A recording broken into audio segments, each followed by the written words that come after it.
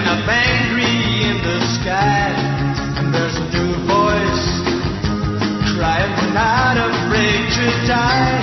Let the old world make believe it's blind and deaf and dumb, but nothing can change the shape of things to come.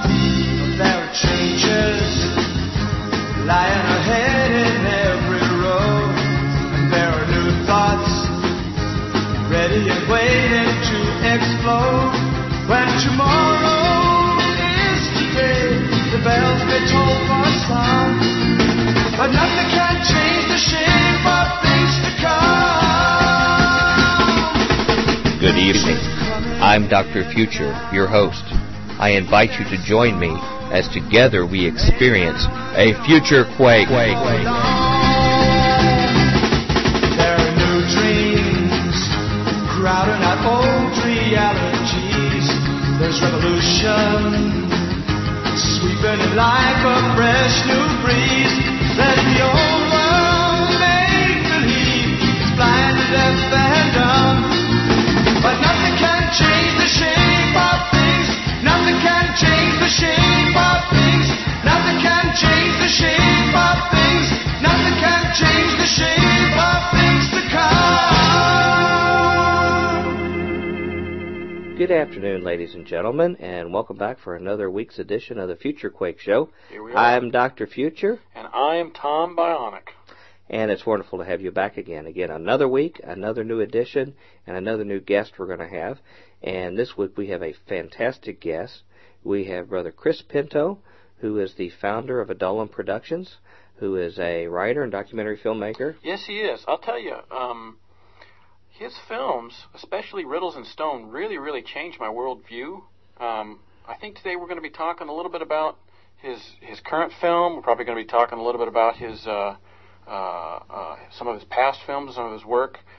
He knows a lot about Freemasonry that I think a lot of Christians really should consider and to take, just to at least listen to what he has to say at the very least. Well, he knows so much about so many things, and those of us who have reviewed his documentary so far, they're very extensive. Yes. He uncovers so much unique information about so many topics that I don't know anyone who hasn't watched his work and not been amazed by what they've seen. Consistently, people I know that I loan them about it or they hear about it and go and see it, they always come back and they say, I never knew that.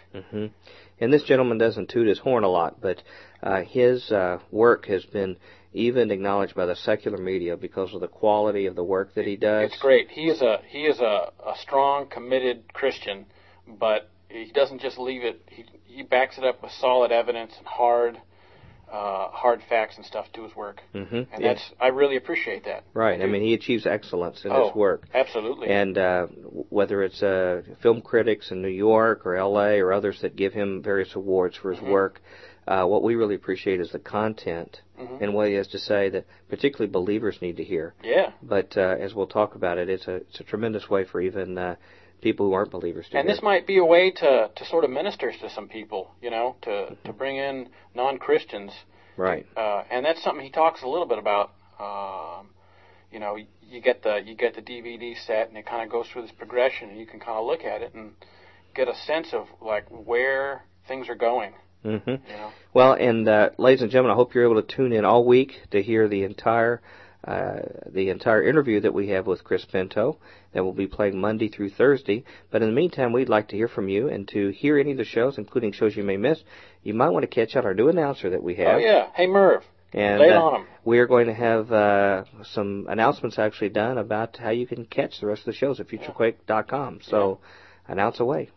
Future Quake radio broadcasts are archived at www.futurequake.com, suitable for downloading or streaming, as well as other show information. Okay, thank you very much for that word. Right on, Merv. And sounded better than ever. We're glad to have that addition to our show now.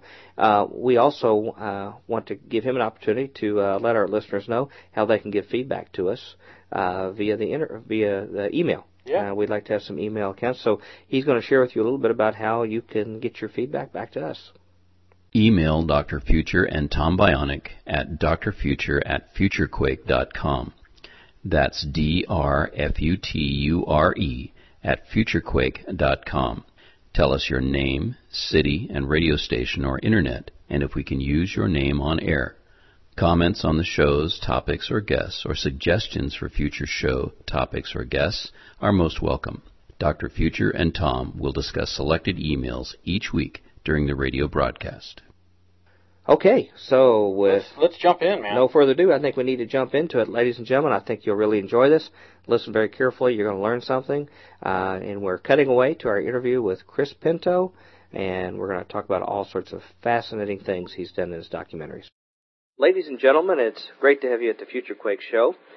We have our guest tonight, Chris Pinto, who is the founder of Adullam Films and a writer and documentary filmmaker with us tonight to talk about a number of subjects, including the secret origins of America and its future destiny, and a number of other projects that he's been involved with.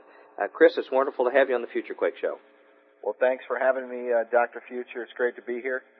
I think I've been on once before, haven't I? That's right. Yeah. And we got so much feedback on that. I know a lot of people went and wanted to get your documentaries when they heard a little bit of the subject area, what you covered, and we cannot encourage people any stronger to go on and get a hold of your materials. They were great.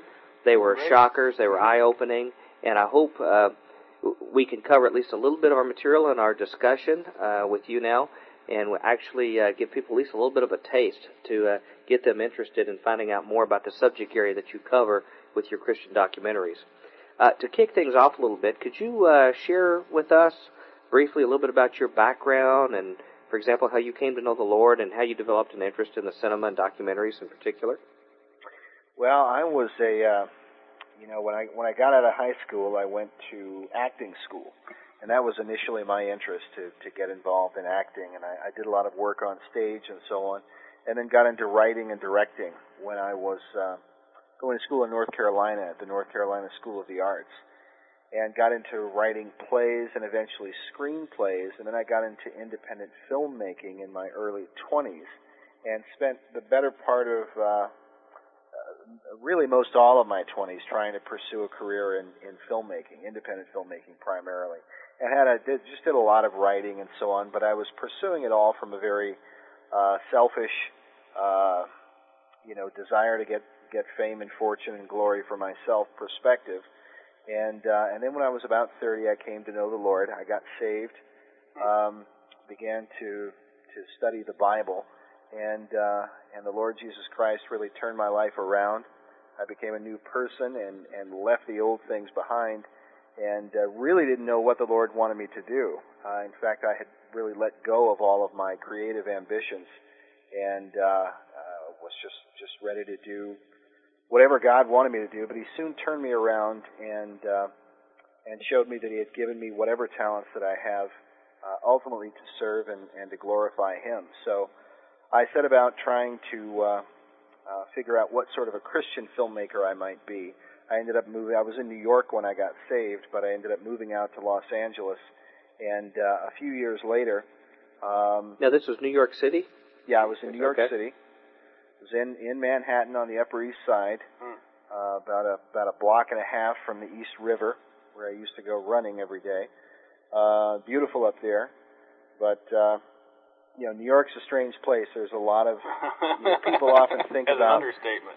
Yeah, they often think about the crime there, or they'll think about the worldliness of it. They'll see it as a kind of Babylon kind of setting. But what you don't realize until you live there is the tremendous amount of faith that a core number of people have where God is concerned, because life is so hard there. I was usually surprised when I first became a Christian and started going to the local Christian bookstore that was there in Midtown. And I was always amazed at how that place was packed, and there were just so many people in there who were looking for materials, who seemed to be hungry to learn something that would help them get through their day-to-day lives. You see people on the subways working till 1 or 2 o'clock in the morning. These are often people who have hard lives, and when people are in that position, they quite often cry out to God and trust in Him because they have to. And so that was a very surprising side to that's not what we City. see on TV, though, Chris. No. We see the fast-paced lifestyle of New York City, Right. and we see all the wonderful life and excitement, as opposed to flyover country, like here, where people just live in cornfields and have nothing to do or entertain themselves.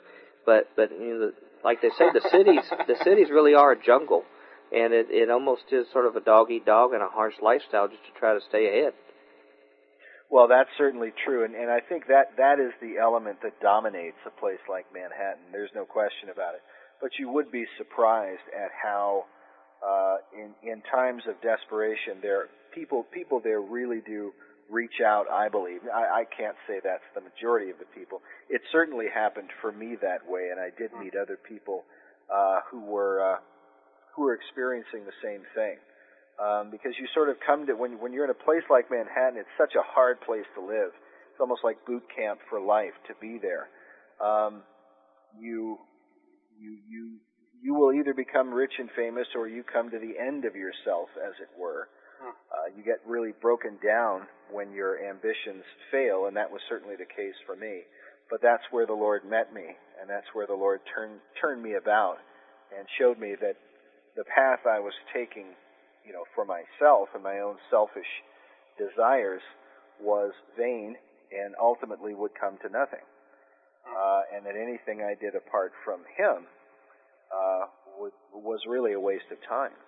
And that's where my conversion began. It was when I laid down my arms, as it were, and I said, "Okay, Lord, what would you have me to do?" If it had not been for that, you could still be kicking around in New York City making some forgettable productions that may not have any kind of impact on anybody whatsoever. Right, or have all the wrong kinds of impact on people. Have the kind of impact that inspire people toward, godless lives and so on, which was certainly, looking back now, that was the kind of material I would write. It's stuff that I wouldn't have in my house today. And eventually, it took me a while, but I eventually took all the scripts that I had written and threw them out, because I realized these things just did not glorify God. So anyway, but all of that was a journey that took quite a few years to get through and understand those things. But then the Lord turned me about, and initially I wanted to write and direct and produce dramatic narratives, fictional works and things like that, and I still have that desire somewhat. But I came into contact with a Christian presentation called Rock and Roll Sorcerers of the New Age Revolution by Pastor Joe Schimmel. Yeah, it's kind of a bizarre title, but it dealt with the music industry.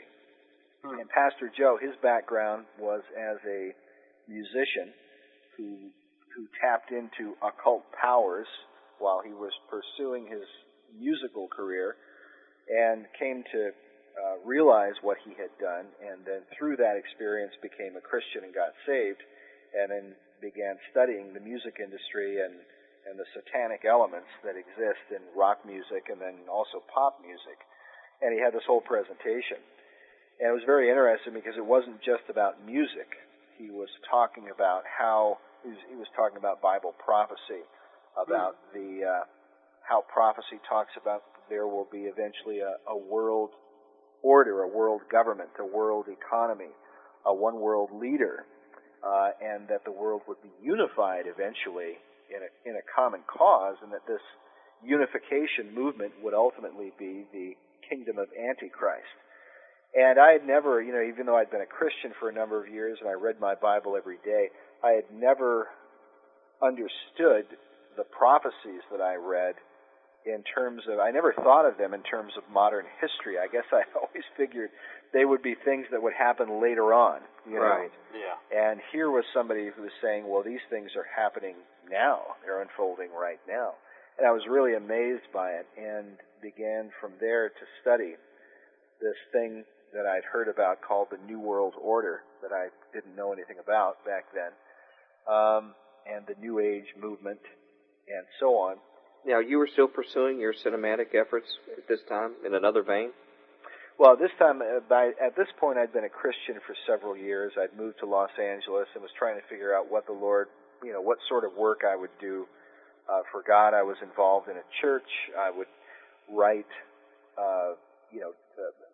dramatic productions based upon biblical stories and things like that, and do and then direct them at the church as kind of church presentations and so on. But I still wanted to pursue filmmaking. I just didn't exactly know what I would produce. And so then about that time, I fell into this subject matter and began to research it. And as I sought the Lord and prayed about it, I was inquiring, should I make a documentary about this kind of thing? I'd always loved the documentary format. And so seemed to get approval, and as I would step out on things, doors would open and opportunities were presented, and so I began to move forward, and just one step at a time. It took me, the first documentary that I produced as a result was called Megiddo, The March to Armageddon, Bible Prophecy in the New World Order, where we talk about, we show an outline of prophecy. We show people places in the Bible. This was the thing for me. It was very difficult to understand at first why people were saying this New World Order would be the kingdom of Antichrist, and where are they getting that in the Bible, and so on. I was asking all of these specific questions. And I kept looking for some book or some video or something that would explain in a short presentation why these things are believed to be so.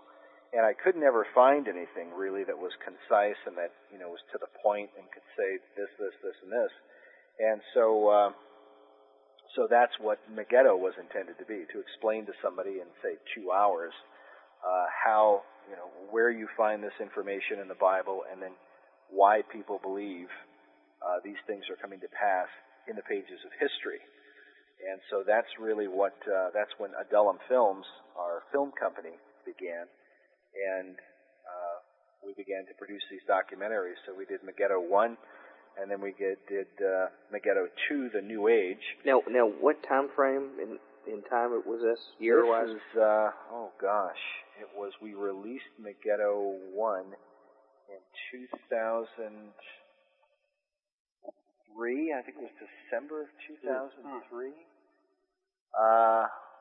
I want to say that's right. I'd have to go and look it up. You sound like that's so long ago, but you produced an awful lot of product in a very short window of time.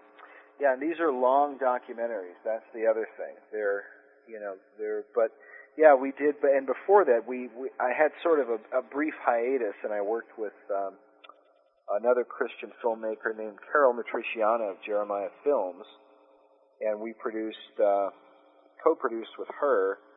I really did the editing and some of the writing and research and so on, but it was a video called The New Barbarians, Training Children to Kill.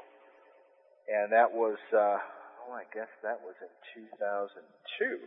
Yeah. These are such cheery topics, it's not quite like the VeggieTales. Yeah, very, very happy, very, very fluffy, Yeah, well, we've had a hard time breaking this stuff into family Christian bookstores. I'll bet.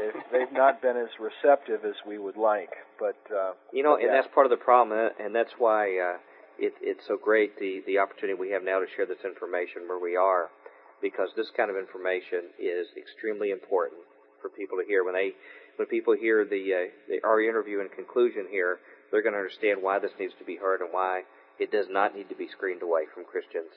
And they need to be aware of what's going on in the world around them. Well, that's what I came to learn, because initially when I was learning some of this stuff, I wondered whether or not this was the kind of material I should really be researching, because a lot of it is very disturbing. A lot of it is very, very disturbing, but it's real. It's really happening, and it's not something that is getting better in the world. It's something that's getting worse. And I remember when I was having a struggle over this, I found a passage in Ezekiel chapter 22 where God is reproving his priests. And he says, her priests have violated my law and have profaned my holy things. They have put no difference between the holy and the profane, and they shut their eyes to my Sabbaths. They have shown no difference between the unclean and the clean, and I am profaned among them, and so on. And so what God is charging his priests with, and as believers we believe that we're all priests and ministers through Jesus Christ, what God is charging his priests with is a responsibility to put that difference between the holy things of God and those profane things of the world and those things which are not of God. And of course that's what's happening with the ecumenical movement, with this drive for one-worldism. The way that they're patching and sewing the world together is by breaking down any walls or barriers that divide men, and certainly religion, belief is, if you believe in Jesus Christ, who says, I am the way, the truth, and the life, no man comes unto the Father but by me, immediately there is a wall between your faith and every other religion in the world, because Jesus and the apostles did not compromise the gospel message. And we've got very definitive statements. We've got Paul saying, if any man or an angel from heaven preach any other gospel, let him be accursed, in Galatians chapter 1. Yeah, there's only one way. There's only one way. Amen.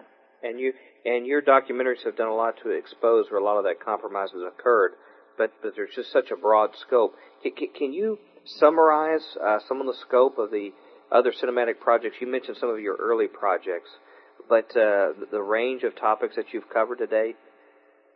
Well, the general focus for all the stuff that we do, because sometimes we take a very biblical approach where we're quoting a lot of scripture and so on, and then in for example, our America series with Secret Mysteries of America's Beginnings, and then Riddles in Stone, The Secret Architecture of Washington, D.C.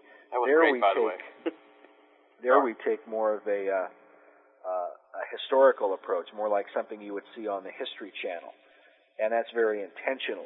And it's to show objective historical evidence and to present it in an almost secular manner so that an audience, let's say if you're an unbeliever, some people, if you start quoting Bible passages to them right away, they'll just shut it off and they won't want to hear anymore. Others, you might lead a little bit at a time, giving them historical data and showing that these things are coming to pass and so on. And as in the Secret Mysteries series, it's almost like we're unfolding the mystery one step at a time. But all of these historical events and things that are transpiring, from our view, if you're a Christian and you know prophecy, you recognize immediately why we're pointing these things out. Right. And Tom and I were just saying that we think you do a masterful job of leading, in some ways, slumbering Christians, but also those who do not know Christ. And you build your credibility with the impeccable research that you do, and the amazing data that you pull out. And I find it an amazing way to build up a way to share Christ to people that are resistant to your typical TV preachers and things like this. You earn their respect with the very accurate portrayals of what's going on in the world around them, and explain to them what they see, and then you give them at the end a sort of a biblical worldview. But you've prepared them to be able to see it. And I think if you look at some of the sermons that Paul or others have given in Acts elsewhere, they often do that, whether it's when he's on Mars Hill talking about the unknown God or things like that. That same approach is used, and I just think you do a fantastic job with it. Well, praise the Lord. Praise the Lord. Well, you defined right there exactly what we're attempting to do with the series, and of course the series is not done yet. We're working on part 3 right now, which is called Eye of the Phoenix, which deals with some of the secrets of the history of the dollar bill and the Great Seal and things like that. In fact, I think we've got some groundbreaking data that I've never seen in any other Christian film or documentary, or even on things like the History and Discovery channels. Whenever they cover these things, they usually overlook or simply don't know about some of the more mysterious details and histories of things that were going on in middle of the 20th century, World War II era, with FDR and the people surrounding who were influencing his decision to put this Great Seal, these symbols on the back of the U.S. dollar, and why he did so. Well, I tell you, one of the things you've done is you've ruined my ability to enjoy some of Hollywood's feeble attempts in going in this direction. I know there was that series with Nicolas Cage, the name escapes me, of that series, but National Treasure. Yeah, I mean, your documentaries pretty much just crush them. Well, they were just they were sort of dull in comparison. Now, yeah. I don't see you in your documentaries, teetering on some kind of table ready to fall. But aside from that, the information that you have is so amazing and provocative. And frankly, I could tell you've done something that should be the goal of any kind of documentary filmmaker. Is you changed my worldview. Yeah, me too. From reviewing your work, having reviewed lots of other material that skirted around the direction that you took.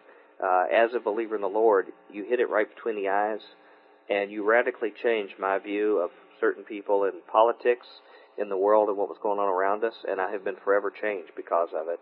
And if that's the best endorsement I can give you, Brother Chris. I'll second that. I wish I could say it that eloquently, but yeah, it changed my worldview as well. And all the other Futurians that are listening to us tonight, I heartily recommend that you get a hold of this, set aside a little time to digest the information. Judging from the impact of public perception and debate of recent documentaries that have been in the news, like Loose Change, he's talked about the 9/11 Truth Movement, or Michael Moore's productions that he's done, or even Al Gore's Inconvenient Truth, which supposedly I guess he won a Nobel Prize for.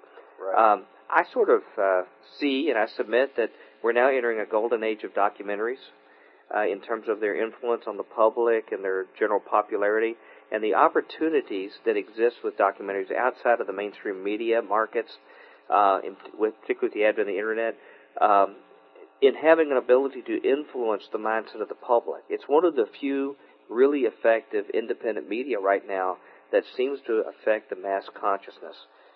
Do you agree with me with that assertion? And do you foresee this continuing to occur in the days ahead, if you do? Yeah, I certainly agree with you. It's crossed over into other areas of entertainment, into reality TV, into things like American Idol.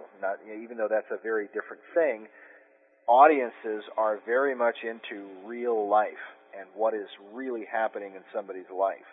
And at a certain point, it's a very interesting leap from, just viewing fictional works and dramatic narratives where they're imaginary tales and this kind of thing. But if you watch Hollywood, and if you were to go to New York and go to Broadway, it's almost sad, but it's like the entertainment industry is running out of ideas. Most of the Broadway shows that are there are shows that were made from movies that were popular or something. There's the Color Purple musical or something. That's what they do because they don't have a lot of new ideas, and even a lot of the films that come out are either a sequel of something like Indiana Jones, or it's a remake of something like the Fantastic Four or the Brady Bunch or whatever. That's just a lot of what's being done. But the spillover seems to be into reality television, a lot of these different shows where you have these cop shows, crime shows, biographies, and then you've got your History Channel, Discovery Channel, all of these different, and this is all mainstream documentary kind of stuff. And I think cell phone video and palmcorders and this kind of thing, the footage of which ends up on the nightly news all the time. I mean, almost every night. Most of the people I know really enjoy watching the History Channel, Discovery Channel, pieces like this. Now, I know there's got to be an audience for American Idol and Jerry Springer and things like that, or otherwise they wouldn't be there. Let's not forget YouTube, too. Well, that's right. YouTube's, of course, as far as my concern with TV, I think the zenith with television was BattleBots, when people's homemade robots fought each other, and I think it's been downhill since then myself. But it seems like, to my observation, that particularly even with our 24-hour news, cable news, that all this information perspectives are pretty much pre-bought and are decided in editing rooms and in boardrooms, and the information is carefully controlled that goes to the public. It's just a commercial, is what you're saying. Yeah, and aside from Internet, which typically is very specialized audience, it's decentralized into millions of different sites and specialized readers. the documentary still has a capability, it's illustrating, to have a big effect on the public mass consciousness. And I think you stand at a tremendous opportunity in the Christian sphere to motivate large numbers of Christians and also those outside the faith with the special gifts that you've been given, Chris. Well, praise the Lord. Well, I generally agree with your view. I know that you and I have talked about this in the past, Dr. Future, and I think you're absolutely right. I've had other Christian ministers. In fact, I was able to interview Roger Oakland a few weeks ago for another documentary that we're working on, and he had made mention of the same thing. But I've had a number of ministers and teachers and so on, when I've had the opportunity to meet with them, share that comment, because a documentary or a video or whatever can often impact audience after audience after audience. You know, people will get these things, they'll take them, they'll watch them at home, then they'll have a Bible study and show them to their friends, and they're often passed around, or at times we'll have them shown on Sky Angel. We've been blessed with that opportunity, and Sky Angel has like an audience of about 10 million people. And wow, I didn't realize it was that big. Yeah, wow. Yeah. They've got at least that, but that doesn't mean they're all watching your show. Yeah, that's approaching future Quake numbers. Yeah. Oh well, on a slow Tuesday maybe. On slow, right. Yeah. But anyway, we'll get calls from people. We have over the past few years, where every now and again somebody will call and say they saw one of our documentaries on Sky Angel, they videotaped it, showed it to friends of theirs or showed it at their church, or this kind of thing. And I always get very excited, and I'm always very encouraged when I hear stories like that, because you never know how the Lord's going to use your work, your labor in Him, to reach out, to speak to others, to bless them, and to bear fruit for God's glory and for the sake of the gospel. Ultimately, that's what all that we're doing and that we do is aimed toward. I don't pretend that we're the most able ministers at it. I know I've still got a lot to learn about how to reach out to people, but that's ultimately the aim for what we do. But you're like you said, you're clear about it. You're waiting on the Lord to do the work, and just kind of work through you, as it were. Amen. Yeah. Well, focusing just for a little bit on your Secret Mysteries series of Origins of America, which focuses on amazing and very mysterious origins that you expose in your work, in your series. Can you explain your purpose for this particular series of documentaries, and also what kind of rewards and recognition you've received from them, as well as other comments you've heard, both positive and negative, from them? Well, with Secret Mysteries Part 1, The New Atlantis, we took a very History Channel style approach to it, and so we interviewed for that, because we're dealing with the founding of America, and we show how, we certainly agree with the view that there were Christians who came to this country at the beginning, at Plymouth, with the Puritan Pilgrim movement and so on, who came here because they wanted to worship God and build their churches and so on, and find religious freedom, be free from the entanglements of Europe and the limitations and persecutions of Europe. And so there were those who came here, but we argue that when they came, they did not come alone, that there were others from England and eventually other parts of the world who had a different view of America.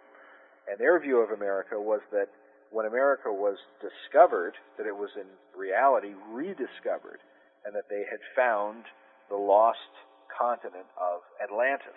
Literally, that's literally what was believed back in the time of Elizabethan England. And we talk about a guy named Sir Francis Bacon, and how this was the Baconian view. And Bacon had written a book called The New Atlantis, and it's believed to have been an allegorical book where he's talking about this hidden away island where there's this secret society on the island, and this very advanced society where they have tall buildings and flying machines, and they've got cannons that can fire the equivalent of weapons of mass destruction. They have health centers. They've got scientific research centers where they do experiments on animals to find cures for human beings and so on. And you're reading Bacon's book that was published back in, I think it was 1625 or thereabout, and it sounds a whole lot like America. And some of the details that he is describing in this book are just incredible. And this is why you've had Baconian societies from then to now who have believed that Bacon is the real founder of America, that he's the one who envisioned what America would be. And the subtitle for his book, The New Atlantis, The Land of the Rosicrucians, or Land of the Rosicrucians, is, theologically speaking, what America has become. And to understand that, you have to understand Rosicrucianism. Rosicrucianism is the mingling of Christianity and the ancient mystery religion. And the symbol for it is the rose and the cross, the rosy cross, or the rose croix. And you find these rose crosses all over England. We found them when we were over there filming for this, and we went into a Knight Templar church, temple church there in London, and you'll find the rose and the cross symbol. The rose is, some people might remember the Da Vinci Code, the book, where the term sub rosa, beneath the rose, was used. And sub rosa, it's a term for secrecy. And that's what the rose symbolizes. You know, I would assume most Americans across the country have no clue what impact Francis Bacon has had on Anglo-American culture in world history. Probably the most influential people in all of world history. Yeah, it's pretty big, isn't it? Which you really, verify you're hitting some just very top level comments on your documentary, which you lay out very, very meticulously and carefully, almost like an attorney laying your case out in court in your documentary. But one thing I found interesting about this production, and I don't want to give away too much of it, but you actually found supernatural connections there, which brought it back to the spiritual side. It wasn't just a philosophical idealism that they had, but also something that had some kind of spiritual energy behind it, that you found some amazing materials to connect it. And I tell you, if people are amazed by Da Vinci Code or some of these other kind of things, you ain't seen nothing yet. Cakewalk compared to the riddles and stone. With the real-world information that you verified in these documentaries, in putting the pieces together and connecting the dots. And that's sort of the way I saw it, is your amazing way to connect the dots in where history has really taken us. And it really explains the curious progress of American culture, and particularly our leadership, does it not? Oh, yeah. I mean, once you understand that Bacon and his mentor, Dr. John Dee, who's sort of the role model for Gandalf the Wizard in Lord of the Rings, and these type characters, these wizard magicians, that these guys were the leaders of Rosicrucianism. Rosicrucianism became Freemasonry, or it evolved into the foundation of Freemasonry, and of course those were the guys who came to America, and they came to fulfill this vision. And we try to show this trail through them, leading into guys like Benjamin Franklin and Thomas Jefferson, who were certainly influenced by Baconian philosophy.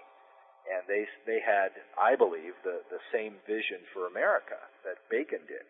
And it wasn't America as a Christian empire, but really a Rosicrucian empire where Christianity would be unionized, it would be mixed with all these other religions, and that would become, if you will, the religion of the New Atlantis, of America. So in other words, Christianity was almost co-opted.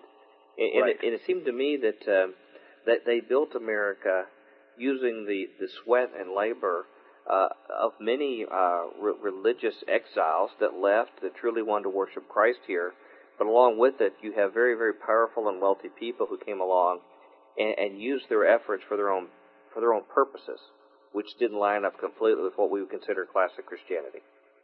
Exactly. In fact, there's a quote from Manly P. Hall, who some might, I'm sure, if anybody who studied Masonry knows Hall, but Hall, for those who don't know, is considered Masonry's greatest philosopher in the 20th century. But Hall talks about in his book, The Secret Destiny of America, he talks about how the pagan intellectuals, he calls them, the pagan intellectuals reclothed their original ideas in a garment of Christian phraseology. So they were pagans, they knew they were pagans, but they had to present themselves as Christians. And they developed words and phrases and things like that that sounded kind of Christian, but they weren't really. The Bible, from a biblical view, we would say they were wolves in sheep's clothing. That's probably that's the reclothe their original ideas. They just dress themselves up like sheep. And this is what gets very confusing for a lot of Christians today, when you have these ministers and ministries that are very gung-ho America's Christian heritage. And there's a certain amount of truth to America's Christian heritage. It is there. But we as Christians, we need to exercise discernment and put that difference between the holy and the profane and acknowledge, where the Christians were and what they were doing, and be careful that we don't end up transforming certain pagan ideas, signs, symbols, things like that, and making them into some kind of Christian thing that they're not and were never meant to be. Classic example, just very quickly, the eye on the back of the dollar bill, some people calling that the eye of God and saying it's a Christian symbol, or the obelisk, the Washington Monument, that's an Egyptian symbol, and some people saying that because it says glory to God on top of it, that somehow or other means it's a Christian symbol. And neither of these are Christian symbols, and were never intended to be Christian symbols. Well, and Jesus warned us about this. He said, wherever you find wheat, you're going to find tares. And we are to expect wheat and tares to be sown together. Right. And they will be there until he returns, he says.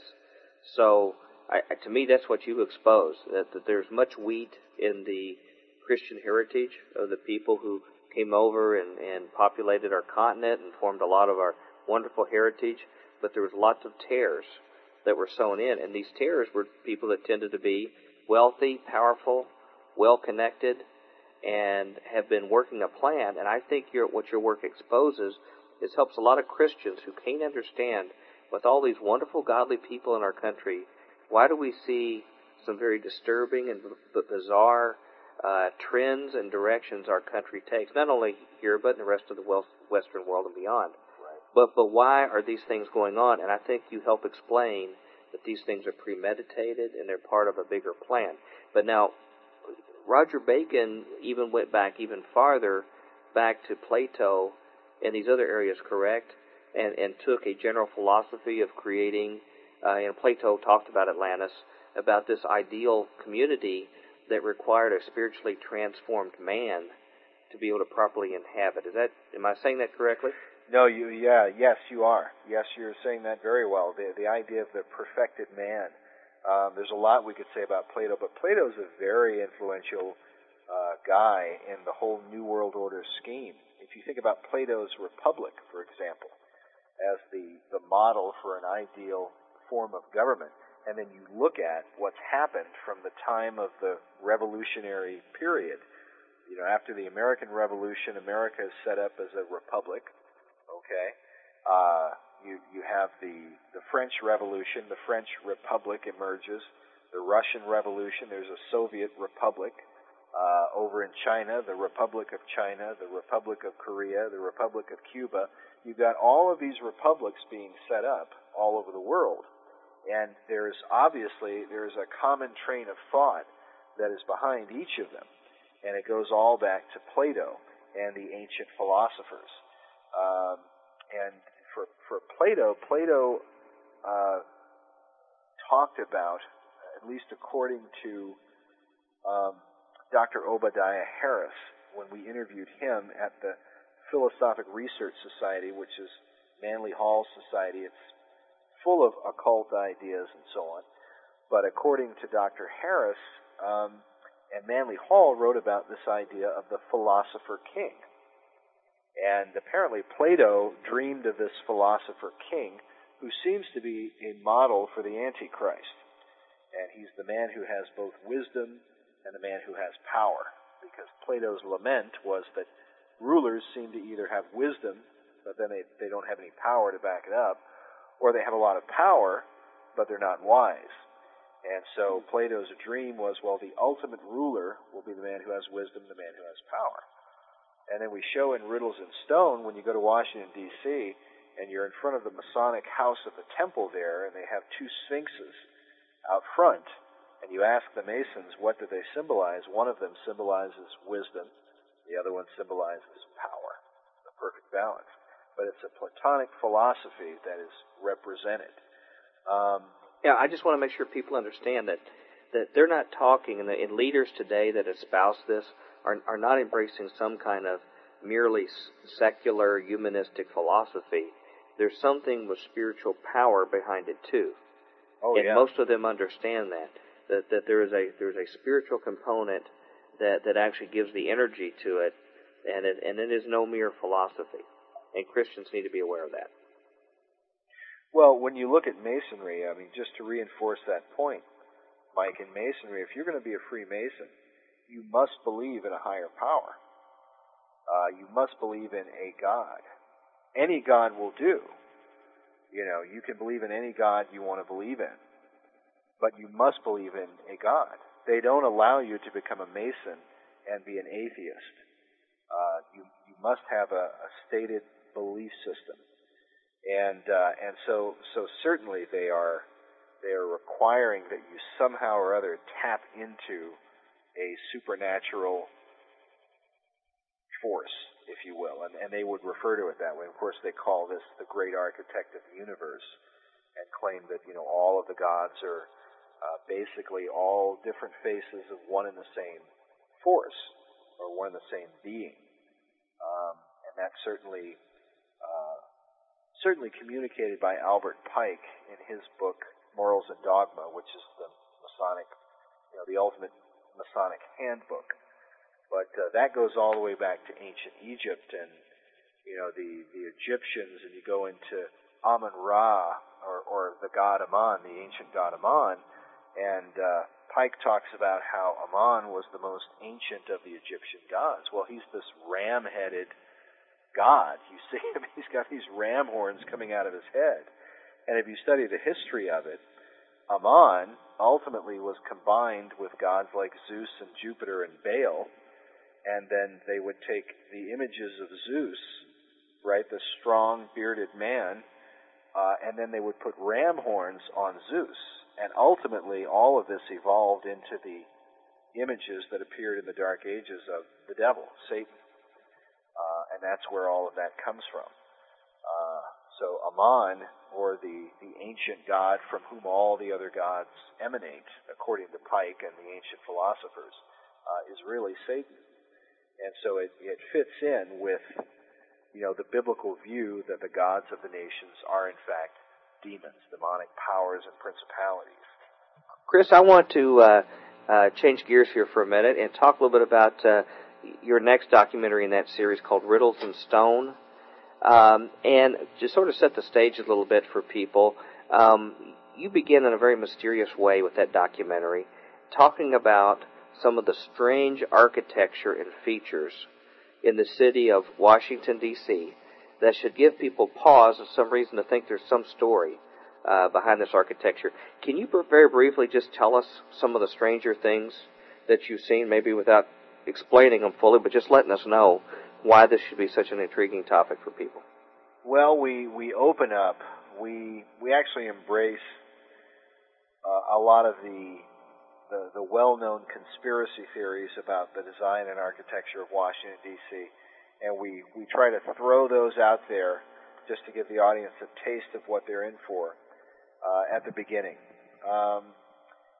Some of and in particular, probably the pentagram is the one issue. The pentagram that's said to be in the street design north of the White House. That's the number one topic in that whole subject area. And of course, everybody who gets Riddles in Stone wants to know if we talk about the pentagram, and we do. And I think we talk about it in ways that I've never seen anybody else talk about it. But you're very careful on how you do it. You don't hit people over the head immediately with it. No, You build a very careful story, almost to the point that people are going to expect to see something like that, given all the other corroborating information. And then you put a twist on it that I don't want to give away. Right. That you take something that could be considered a weakness of the whole conjecture about the significance of it, and you actually make it a strong point that gives further verification. And our listeners are just going to have to get Riddles and Stone to see what I'm talking about. But the very thing that people question the veracity of the significance of this whole thing, you found something that I just cannot believe you discovered that suddenly makes all the sense and puts all the pieces together. Can I mention one part of it? Please. Well, the part that I would mention for anybody, because most people who are serious and who study this, the one question mark that they have when it comes to this issue is the fact that the pentagram in the street design is not a complete pentagram, that there is an opening or a space or a gap where the pentagram is unfinished or broken, if you will.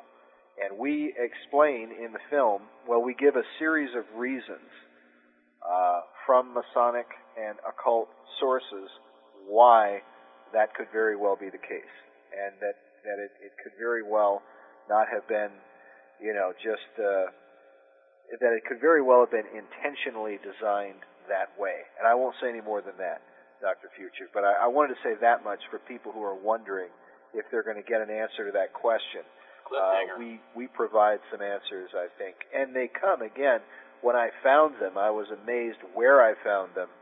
I was amazed at the time frame when these things come up, because it fits in with the time frame that the city of Washington, D.C. was being designed. And they come directly from Masonic sources. And if people are intrigued by Da Vinci Code but find it a little corny or a little trite, particularly if you're a Christian and you feel repulsed by some of the conjectures that they make, if you're interested in real legitimate riddles that use sources throughout literature, world history, art, things like this, then Riddles and Stone is the right product for you to take a look at. And it's really for a Christian or those who are interested in religion and Christianity. It's really the right thing for them because it really helps put an understanding. And then you add this extra dimension of what the Bible has to say about what's going on. And the Bible is well equipped to explain what's going on and, in fact, anticipated some of these activities. Right. The Riddles and Stone, some of the areas that you mentioned, not only do you mention the layout of the streets, but I was amazed at some of the bizarre architecture, even in our own Library of Congress. Again, if you don't mind me giving away a little bit, one that I saw that you had a brief clip of that I believe it said the true Shekinah glory is man, or something to that effect. The true Shekinah is man. Which is blatantly heretical. Yeah. Oh, yeah. That ain't in the Bible. That takes something that's uniquely of God and attributes it to man, and they're staring right over all sorts of tourists as they parade through the Library of Congress, looking right at them. And that's just one example of many that you uncover. Once you understand what we try to do is we try to explain the philosophies behind Freemasonry and Rosicrucianism, which are the two groups whose teachings and influence and beliefs most greatly influence Washington, D.C., along with the influence of the Bavarian Illuminati, and we have a whole section on that where we talk about why this group, in a very direct way, I believe, was very influential on two of the main features in the D.C. layout, the pentagram and then the right triangle, which is called Federal Triangle, which is kind of the centerpiece for the entire city. But those are Pythagorean symbols, and Pythagoras was the favored philosopher of the revolutionary groups, according to Dr. James Billington in his book Fire in the Minds of Men. They had what he called the Pythagorean passion, and they named all of these things after Pythagorean symbols and images and so on. And Adam Weishaupt, who founded the Illuminati movement,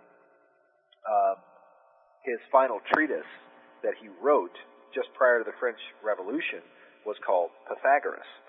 So Pythagoras had that strong of an influence. Now you've got Pierre L'Enfant, the designer, who comes from France, where the Illuminati had gone in and influenced the Freemasons and the Jacobin movement. L'Enfant comes to America with the Marquis de Lafayette, who fought with George Washington. They both did.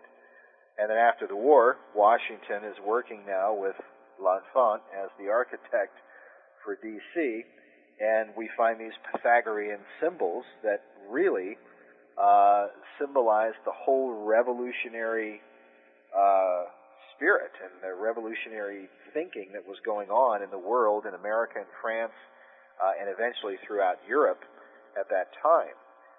And that's not to say that all of the American revolutionaries necessarily agreed with what was happening in France. Many of them did not, especially George Washington, because he felt that the Jacobins were bloodthirsty and so on, so he didn't want to have anything to do with them. But it's very, very interesting, the connections that you find, and the philosophies behind them. But that's what's being communicated throughout the city of Washington, D.C. It's Pythagorean, Platonic, Hermetic philosophy. And Hermetic philosophy, we trace, and they trace, those who practice and believe the ancient mysteries, they trace it all the way back to ancient Atlantis, where they believe that Hermes is another name. That's where the term Hermetic comes from. But they believe Hermes is another name for Enoch. Enoch in the Bible, who walked with God and he was not. Well, they believe that Enoch was the first great king of Atlantis. They have all this, mythology around Enoch, and of course it's not biblical, but it's said that the ancient mystery religion came out of Atlantis. Now, you were mentioning the Library of Congress. Most people have not been in the Library of Congress. I'd never even seen the inside of it until I got there. And I have to be honest with you, if you went there and you could take the Library of Congress and submerge it in the ocean, 20,000 leagues beneath the sea, and leave it there for 30 years, and scuba divers went down and they saw it, they would swear that they had found the lost city of Atlantis. Because that is exactly how the Library of Congress is designed. It's like going into another world. I wonder how much it would have resembled the Library at Alexandria. I assume a lot of the same information was also embedded there. You know what? I wouldn't be surprised if there were close correlations. I mean, that whole thing is a pagan, mystical, arcane. You've got zodiacs all over the place. You got these strange mythological figures everywhere. You have these Lucifera goddesses. The ancient goddess Diana Lucifera, where she's standing there holding a torch aloft, which is one of the models for the Statue of Liberty. Diana the Light Bearer, and you have several of them in the library that are standing there holding in their lamps at the end of their torches. It's just incredible. You could spend all day in there looking around and still not be able to see all the details and the color and the intricate imagery that they've etched into the walls and so on. A lot of people talk about closed conspiracies or open conspiracies. I guess the best way I would describe this would be a veiled conspiracy, in that one has to go look for this information, but if one goes through the literature, one is very patient to go through the writing of the classic authors and our founding fathers and others, you can piece together this kind of work, and in fact you demonstrate that in your work. Oh yeah, anybody, the stuff that we show people in Riddles in Stone is stuff that, it's from George Washington's papers at the Library of Congress or the letters of Thomas Jefferson and things like that, things that anybody could go and look up. Very official documents. The book we quote, Fire in the Minds of Men, that's mentioned by President George Bush in his 2005 inaugural address. He recites directly from it. Oh, yeah. He quotes from the title, and then the principles that he's espousing come directly from that book. and it's written by Dr. James Billington. Now, you would think that Billington was some guy in a basement somewhere with an old typewriter hammering out his conspiracy theories about world history, but that's not it at all. He's the Librarian of Congress. He's the 13th Librarian of Congress. And I just got that book, by the way, after seeing it in your documentary. And when he says his key point that America was founded not by those of the Enlightenment like people think, but by the occult traditions coming out of Germany, that really hits the nail on the head and makes your point for you, doesn't it? Well, what he says, just to be clear, Dr. Futures, he says the revolutionary faith, and of course the revolutionary faith ultimately came to America, but he doesn't say America was founded. He's very careful not to attribute these things to the American revolutionaries, although I believe you could attribute a lot of this to people like Benjamin Franklin and Thomas Jefferson and Thomas Paine. The American revolutionaries were somewhat divided. Half of them were very much in tune with what the Illuminati and the Jacobins and those guys were into and what they believed. But people like George Washington, probably Madison and guys like that, and Andrew Jackson, were not so much into that side of it, the more dark occult. But when he's saying that the revolutionary faith didn't grow out of the French Enlightenment, but out of the pro-romanticism and occultism of Germany, he's specifically talking about the Bavarian Illuminati. And so when you have people, and we interview a number of Freemasons in the film, and you have people like Masonic apologist Brett Morris saying that he thinks the Illuminati lasted about 10 years and then they went out of style or whatever, that idea is smashed by somebody like Dr. Billington, who shows that they were very influential and they continue to be influential throughout all of these revolutions that took place across Europe and then went over to China and Cuba and so on, that it's the same philosophy that's driving this movement around the world. One thing I want to ask you, Chris, something that I've noticed that plays a central role in a lot of your documentaries is the central role of the Freemasons.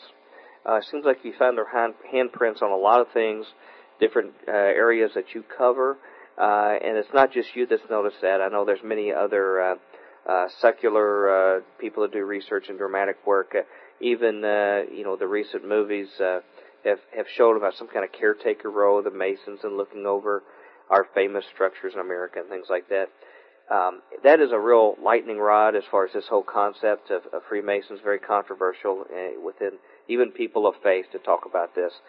Can you explain things a little bit further about who you think they are, what role they play? How should we look at all this from a Christian perspective? Well, it's very, very important for Christians to understand Freemasonry, because Freemasonry has for well over 100 years infiltrated Christian churches. You've got thousands and thousands of Freemasons who have specifically sought out positions of leadership as pastors and elders and deacons and so on in church groups throughout the Southeast especially, and across America. I ran into in fact, when I was first studying Freemasonry when I was out in California, I was noticing that at the church that I was going to, there were a lot of really bizarre doctrinal issues going on. And to make a long story short, I encountered a number of Freemasons there who were deeply embedded in the church, part of the leadership there, and they were espousing all of these New Age Freemasonic doctrines. And I confronted them, with scriptures, and tried to stay away from conspiracy theories I had heard and just talk to them about biblical issues, where they were promoting many paths to God and how we should embrace all religions and this kind of thing. And this was very early in my Christian walk, but I knew enough to know, Paul writing to the Corinthians saying, I tell you that the sacrifice which the Gentiles sacrifice, they sacrifice to demons and not to God. And he says, and I would not that you have fellowship with demons. And he says, you cannot eat bread from the table of the Lord and from the table of demons. You cannot drink from the cup of the Lord and from the cup of demons.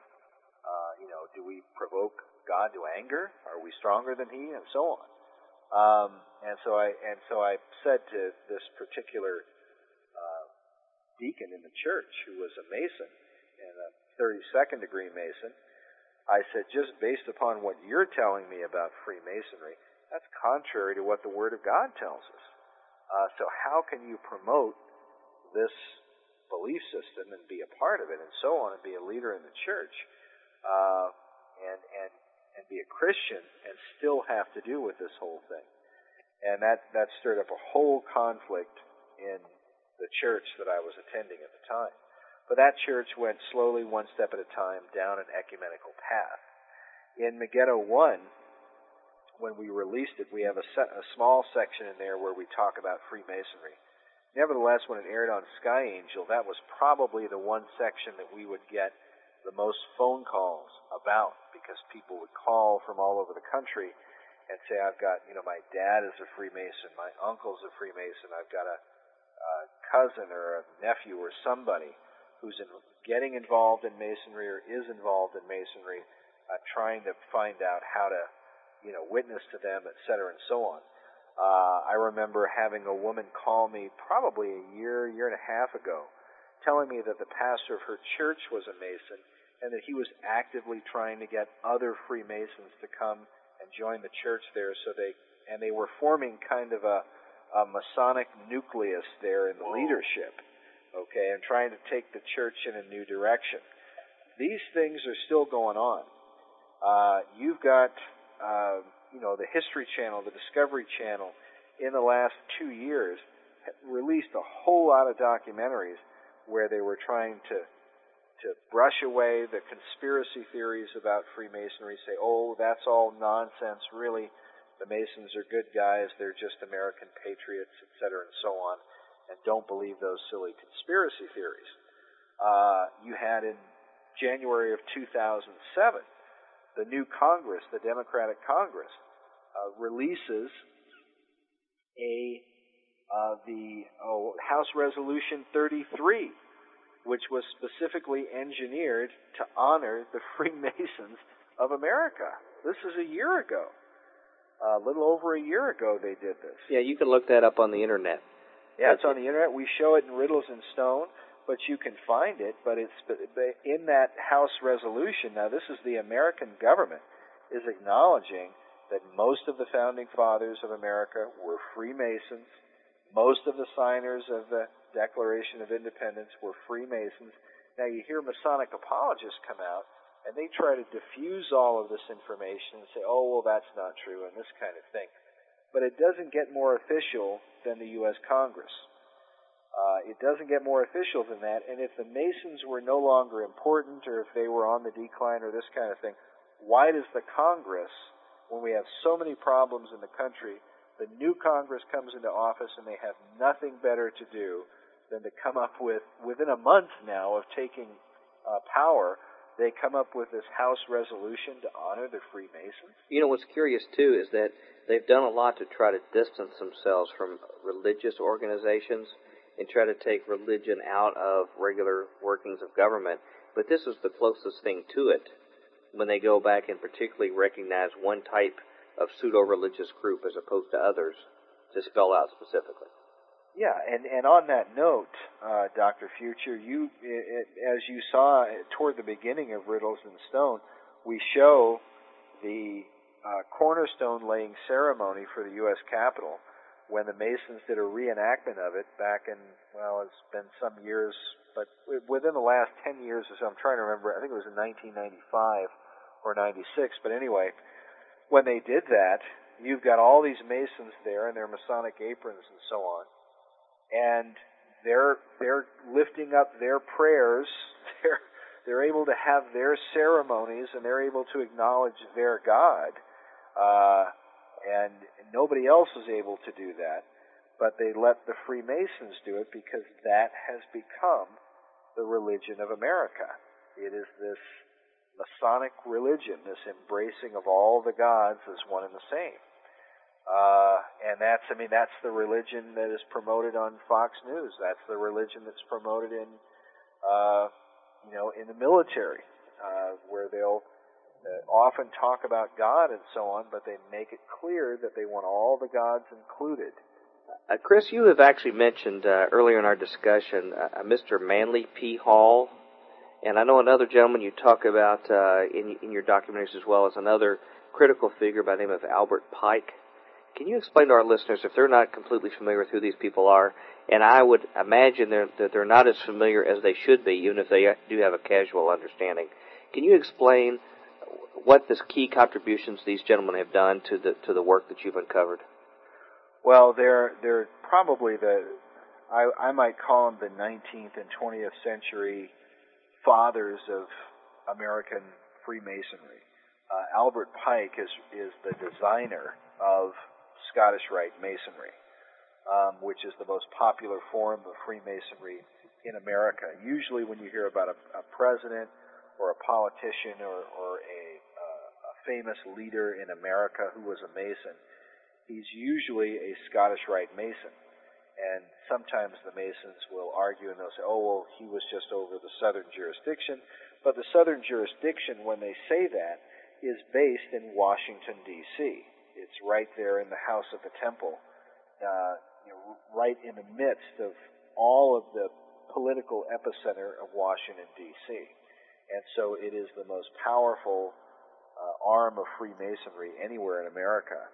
And the Sovereign Grand Commander, one of the more popular modern Sovereign Grand Commanders was a guy named Siegfried Kleinknecht.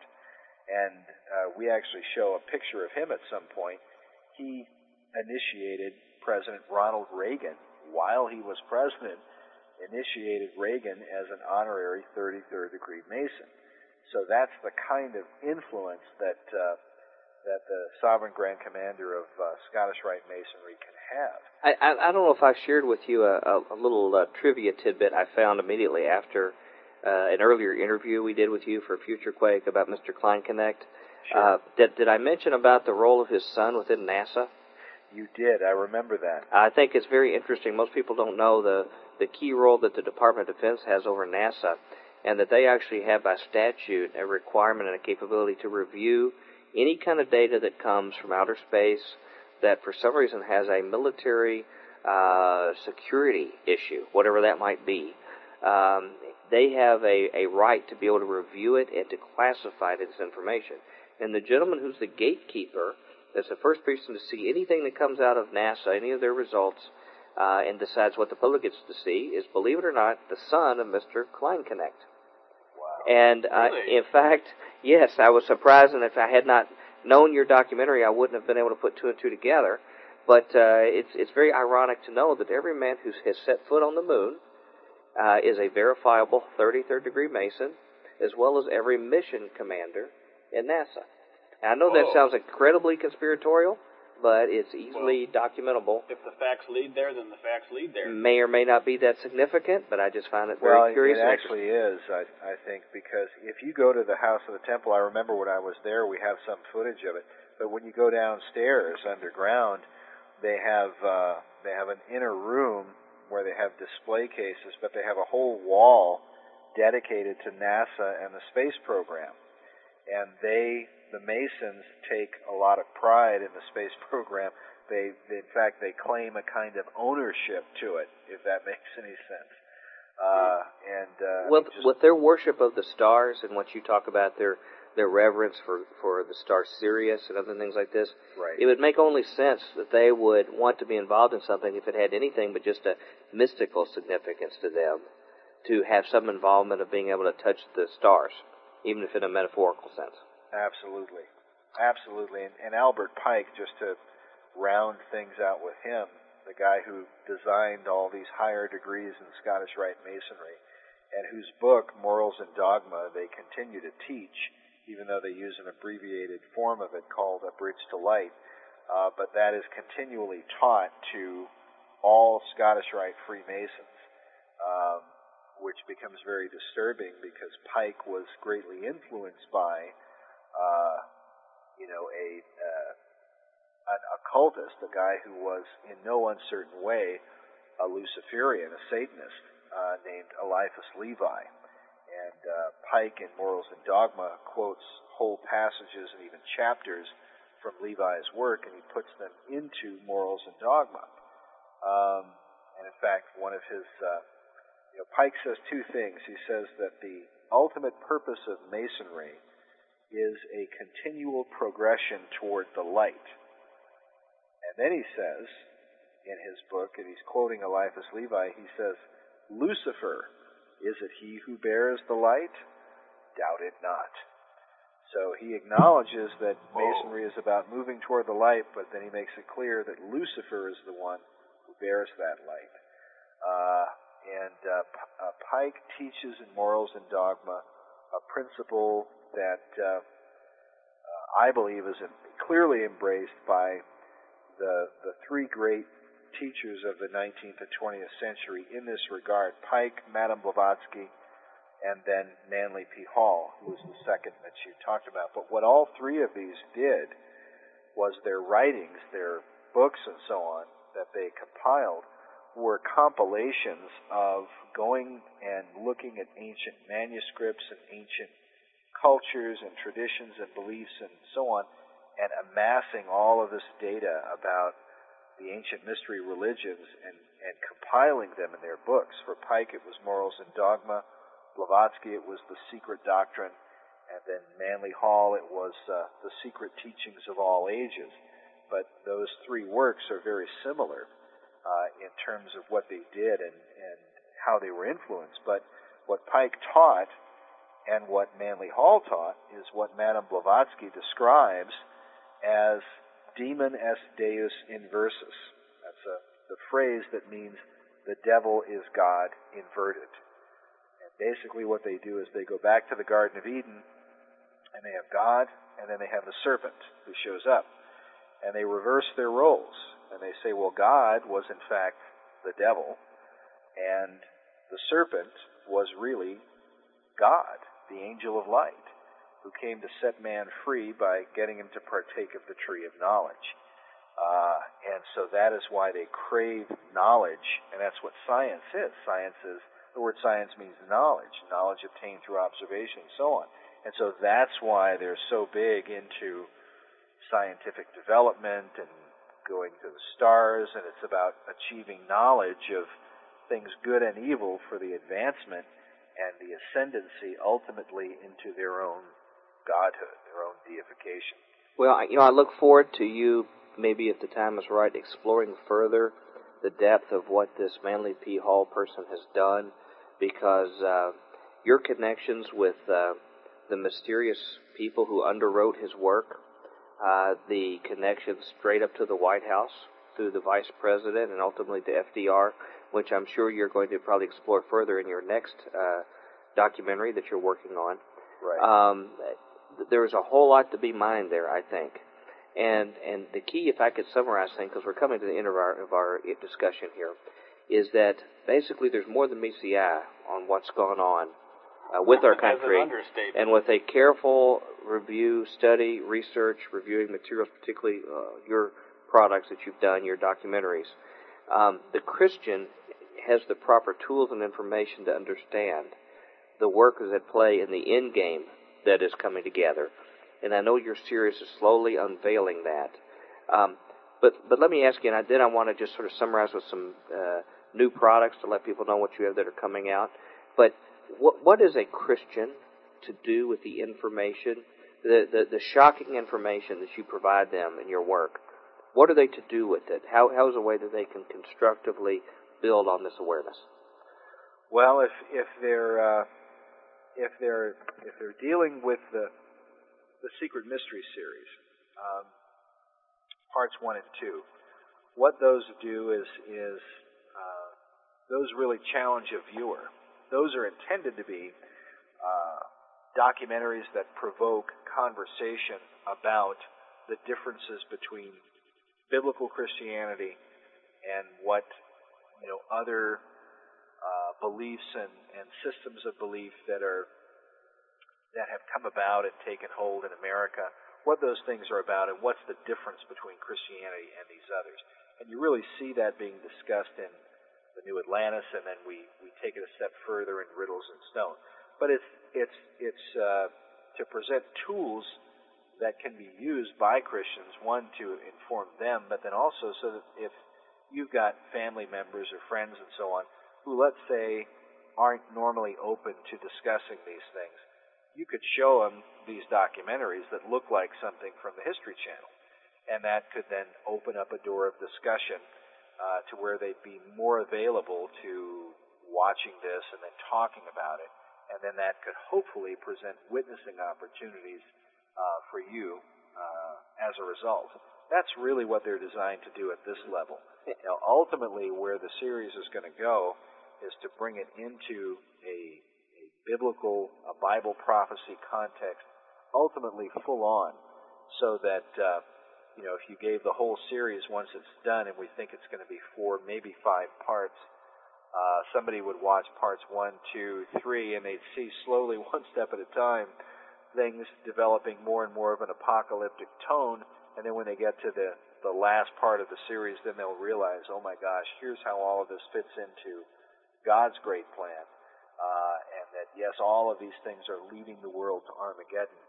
And hopefully their thought would be, I need to get right with God. I need to, if you're not a believer, that person would be compelled to repent of their sin and put their faith in the Son of God, the Lord Jesus Christ, and come to salvation by faith in Him.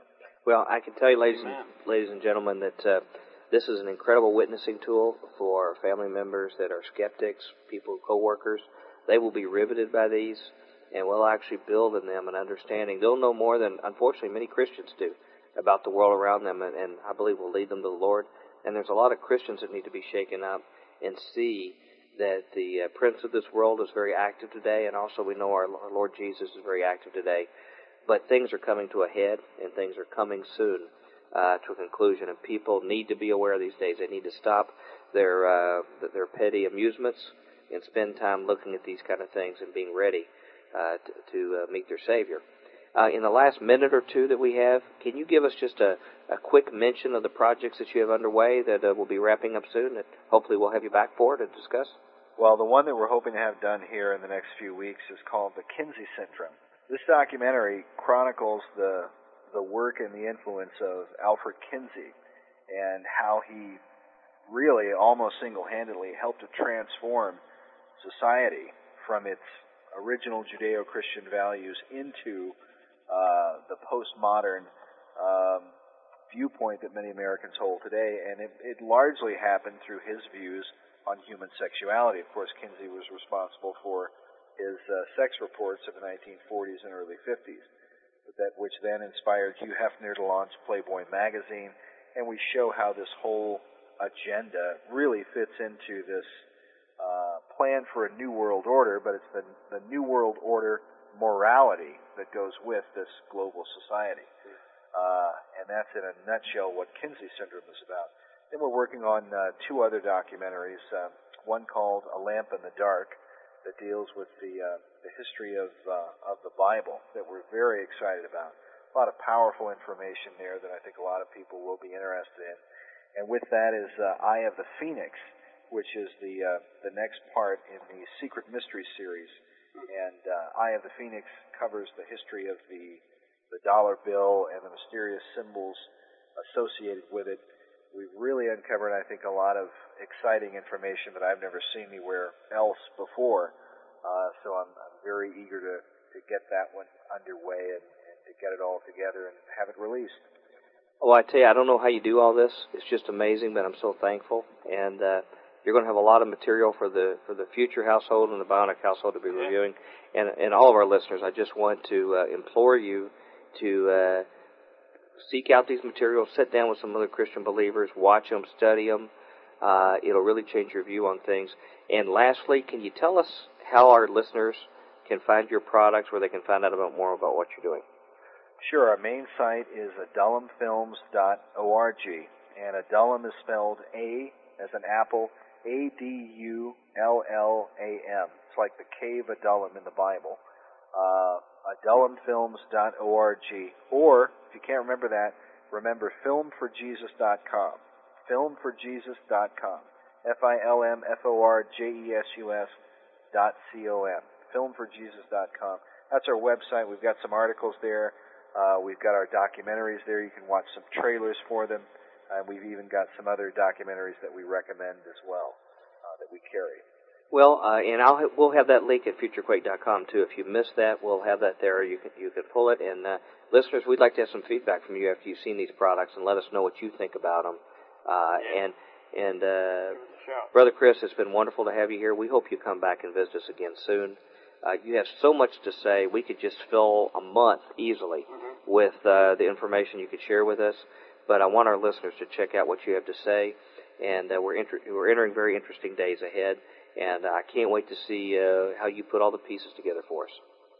Well, praise the Lord, you guys. God bless you both, and thank you for having me on the show. Nothing can change the shape of things to come. There are changes lying ahead in every road, and there are new thoughts ready and waiting to explode. When tomorrow is today, the bells they toll for a song, but nothing can change the shape of things to come. Good evening. I'm Dr. Future, your host. I invite you to join me as together we experience a future quake. There are new dreams crowding out old realities. There's revolution sweeping it like a fresh new breeze. Let the old world make believe it's blind and deaf and dumb. But nothing can change the shape of things. Nothing can change the shape of things. Nothing can change the shape of things. Nothing can change the shape of things to come. Welcome back to the Future Quake Show. I'm Dr. Future. And I am Tom Bionic. I almost said that for you, because they get longer and longer every I know, time we do it. I want to make it dramatic each time, you know. But yeah. It's like you can't be the same every week. Yeah. You know. Yeah, I understand. I'm already that looking look forward. says I don't understand. I'm already looking forward to next week's Tom Bionic. Ladies and gentlemen, it's great to have you here. Yeah. This week, this is the segment we do called Tomorrow's Tremors, or today's review of the Future's news. Mm-hmm. And this is where we review some of the news items that sort of have a future quake twist to them. Maybe some stories that you didn't see or didn't pick up on or aren't covered much in the mainstream media, but sort of you won't see any of these stories in the New York Times. Sort of have a futuristic issue to them. Yeah. But first of all, I just want to mention that our announcer has a quick announcement about futurequake.com. Tell them about it, Merv. With no further ado, tell them what they'll hear. Future Quake radio broadcasts are archived at www.futurequake.com, suitable for downloading or streaming, as well as other show information. Okay, we're back again, and we also want to invite you, to send some emails to us, right? Yeah, send us an email at drfuture@futurequake.com. That's right, and you'll find the rest of the details from our announcer here, and then we'll be right back with our Future Quake Tomorrow's Tremors news. Email Dr. Future and Tom Bionic at drfuture@futurequake.com. That's drfuture@futurequake.com. Tell us your name, city, and radio station or internet, and if we can use your name on air. Comments on the show's topics or guests, or suggestions for future show topics or guests are most welcome. Dr. Future and Tom will discuss selected emails each week during the radio broadcast. Okay, on to our news stories now. Dun, dun, dun. Tom, do you want to start first with our stories? Okay. We need to get a gong for, I was just thinking about that. Yeah, a lot of people are ringing gongs over our production right now. That's exactly right. Yeah. Well, I think it's time for us to jump right into our stories. I hope everyone enjoyed our guest this week on Future Quake. Monday through Thursday, we usually run our guest on. Mm-hmm. But we do our special. Friday, we do the news. And we do our special here. So with no further ado, jump in and give us our first story for Tomorrow's Tremors. Well, Let me see. I got a couple here in front of me. I'm just trying to go with the one that's the most mellow, and then kind of You got a crescendo? Into a big crescendo, yeah. Okay. So we'll start with this one. It's by Samantha Gross from the Associated Press. Energy fears looming. New survivalists prepare. I don't know what's with me. I think I had too much Dr. Pepper. So. Yeah, you've been practicing your delayed intro too much. You got to go with what's important, bud. Well, just give us the story. A few years ago, Kathleen Brault was just another suburban grandma, driving countless hours every week, stopping for lunch at McDonald's, buying clothes at the mall, watching TV in the evenings. That was before Brault heard an author talk about the bleak future of the world's oil supply. Now, she's preparing for the world as we know it to disappear. Brault cut her driving time in half. She switched to a diet of locally grown foods near her upstate New York home and lost 70 pounds. She sliced up her credit cards. Good idea for anybody. Banished her television. Also a good idea for anybody. And swore off airplane travel. She began relying on a wood-burning stove. She says, I was panic-stricken. Her voice was shaking. Devastated, depressed, afraid, vulnerable, weak, alone. Just terrible. Convinced the planet's oil supply is dwindling and the world's economies are heading for a crash. Some people around the world are moving on to homesteads, learning to live off the land, conserving fuel, and in some cases stocking up on guns they expect to use to defend themselves and their supplies from desperate crowds of people who didn't prepare. This is not a happy story. No. The exact number of people taking steps is impossible to determine, but anecdotal evidence suggests that the movement has been gaining momentum in the last few years. These energy survivalists are not leading some sort of a green revolution meant to save the planet. Many of them believe it is too late for that, seeing signs in soaring fuel costs and food prices and a faltering U.S. economy, and are largely focused on saving themselves. Okay, let's see. This is a long story. I want to skip down here a little bit. Some members argue that there will be no financial crash, but a slow slide into harder times. Some believe the federal government will respond to the loss of energy security with a clampdown on personal freedoms. We're kind of seeing that a little bit. Yeah. Others simply don't trust that the government can maintain basic services in the face of an energy crisis. The powers that be, they've determined, will be largely powerless to stop what is to come. Determined to guard themselves from potentially harsh times ahead, Lynn Marie and her husband have already planted an orchard of about 40 trees and built a greenhouse on their 7.5 acres. They have built their own irrigation system. They've begun to raise chicken and pigs, and they've learned to slaughter them. The couple have gotten rid of their TV and instead have been reading dusty old books published in their grandparents' era. Books that explain the simpler lifestyle that they are trying to revive. Lynn Marie has been teaching herself how to make soap. I like homemade soap. Do you really? I do. What's special about homemade soap? It really feels good on your skin and you feel cleaner. Have you ever done homemade soap? Well, it's manly, yes, but I like it too. It's like Irish Spring, excuse me. Okay. Oh, that's awesome. All right. By 2012, they expect you to power... forgot about her husband. Oh, her husband, concerned about one day being unable to get medications, has been training to become an herbalist. By 2012, they expect to power their property with solar panels and produce their own meat, milk, and vegetables. I would think the animals would help in that production. Of solar panels? No, they said they were going to produce their own meat, milk, and vegetables. I would think they would need help from the animals for that. Well, you know, I mean... Okay. Maybe I read too much in that. Yeah. I'd like, you know, she's growing her own vegetables out of her shoes or something. I don't know. Yeah, when things start to fall apart, they expect their children and grandchildren will come back home and help them work the land. She envisions a day when the family may have to decide whether to turn needy people away from their door. People will be unprepared, she said, and we can imagine marauding hordes. Way out in western Idaho? Well, people nobody's out there to maraud. Food. You know, and there's a lot of other people out there doing the same thing. Probably that's the irony of it. But you know, when you do have something like that, if those days ever come, heaven forbid, when they come, people are going to be looking for your stuff, and better you think about it now. Yeah. How are you going to respond to them? Whatever the shape of things yet to come, she said, she's done what she can to prepare. Wow.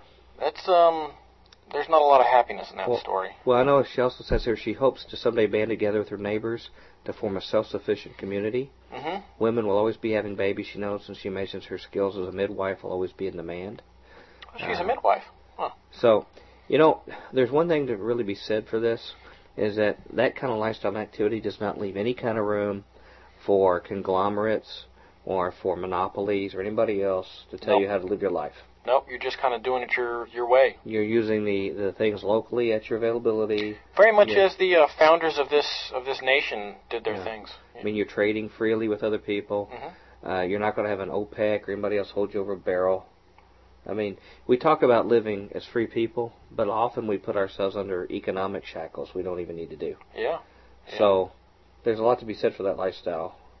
Although I don't like to get dirty. I don't know if that would be a problem in that lifestyle. That's what I was thinking. When I said, hey, let's plant a garden, you're like, that means I have to go outside? I would need some form of air conditioning. We have to get you like one of them $1,000 space helmets. The first 23 years I did without it, and I've sort of grown to like it now. So, Yeah. In fact, I would give up like TV or anything else to keep an air conditioner. But that's just me. Yeah. Wow. Well, all forms of communication. Well, since I don't ever watch the TV that's in my house. There's actually 2. Well, there's 3 technically. I mean, you don't watch Springer? I don't watch any TV, man. You don't watch Springer? What about really none of the talk shows in the afternoon? 0. Oh, that's. I have a couple of books I read. One especially I reread a lot. TV, the movie of the week. Yeah, the TV Guide. Yes. Yeah. Lots of talk about St. Paul and the TV Guide, Yeah. Well, hey, can we switch gears from primitive to space age? Okay. Okay, this is a sort of an intriguing story that Dr. Future has here. One-way mission to Mars. U.S. soldiers will go. This is One way? One way. Yeah, you heard me right. One way. One way? Yeah. In fact, sometimes co-hosts could be nominated for that. This goes from the Universe Today, universetoday.com. It says an article published in Universe Today back in March of this year detailed former NASA engineer Jim McClain's idea for a one-way, one-person mission to Mars, and it generated a lot of interest. The many comments on the subject posted here and numerous websites like ABC News range from full support to complete disbelief of the idea. McClain's concept has literally gone around the world, and a journalist from Spain, Javier Yanes, who writes for the newspaper Publico, shared with me his correspondence with a U.S. soldier stationed in Afghanistan, who says that battle-hardened soldiers would be the perfect choice to send on a mission of no return to a new world. Specialist First Class, I'm guessing, William Ruth III said he and the men of the 101st Airborne Division are ready and willing to go. He wrote, while reading Jim McClain and Nancy Atkinson's thoughts on space colonization, I started to realize that we have lost our way. We have become so consumed by petty differences and dislikes of others that we have forgotten our predestiny of something better. The thing that crosses my mind is like, they're going to live out their days on Mars? Is that really? Like Robinson Crusoe, as primitive as can be. No phone, no light, no motor car. Well, there's a kind of a problem with that. What? You can't plant anything there. Everything's, dead. And hence one way. Well, we'll wait to what the rover up there tells us right now, the polar lander. It's that's right. All right. I shouldn't have interrupted you. I'm sorry. Go ahead. Yeah. You're dissing the article. A little bit, actually. Yes. What is the something better that Ruth envisions? Military personnel from different countries joining together to make the ultimate sacrifice of forging the way to establish an outpost on another world like Mars. Here's an out-of-the-box idea, he writes. Let's the heroes of all our countries for once risk the ultimate sacrifice for something greater than one man's idea. Maybe let these men and women that rise every morning and say, today I will stand for something, and say, evil will not prevail, not on my watch. For once let them volunteer for us all. You never know, mankind, the human race. It might just catch on if we let it. I don't know if you want to catch on too much, but... That's fairly nutty. Yeah, well, Ruth continues, if we falter at the hint of death and danger, or will we do now what so many of all of us in world history have done before. NASA, of all thinking societies, should understand this. So Ruth says his 15 years in the military is preparing him for such a mission. I am no fool and no stranger to what some might call high risk. You know, if he had a kid, you know what they'd call him? What? A young infant. They'd call him Baby Ruth. Yeah. Thank you for your input. Thank you for your. I think that's a nutty idea. Yeah.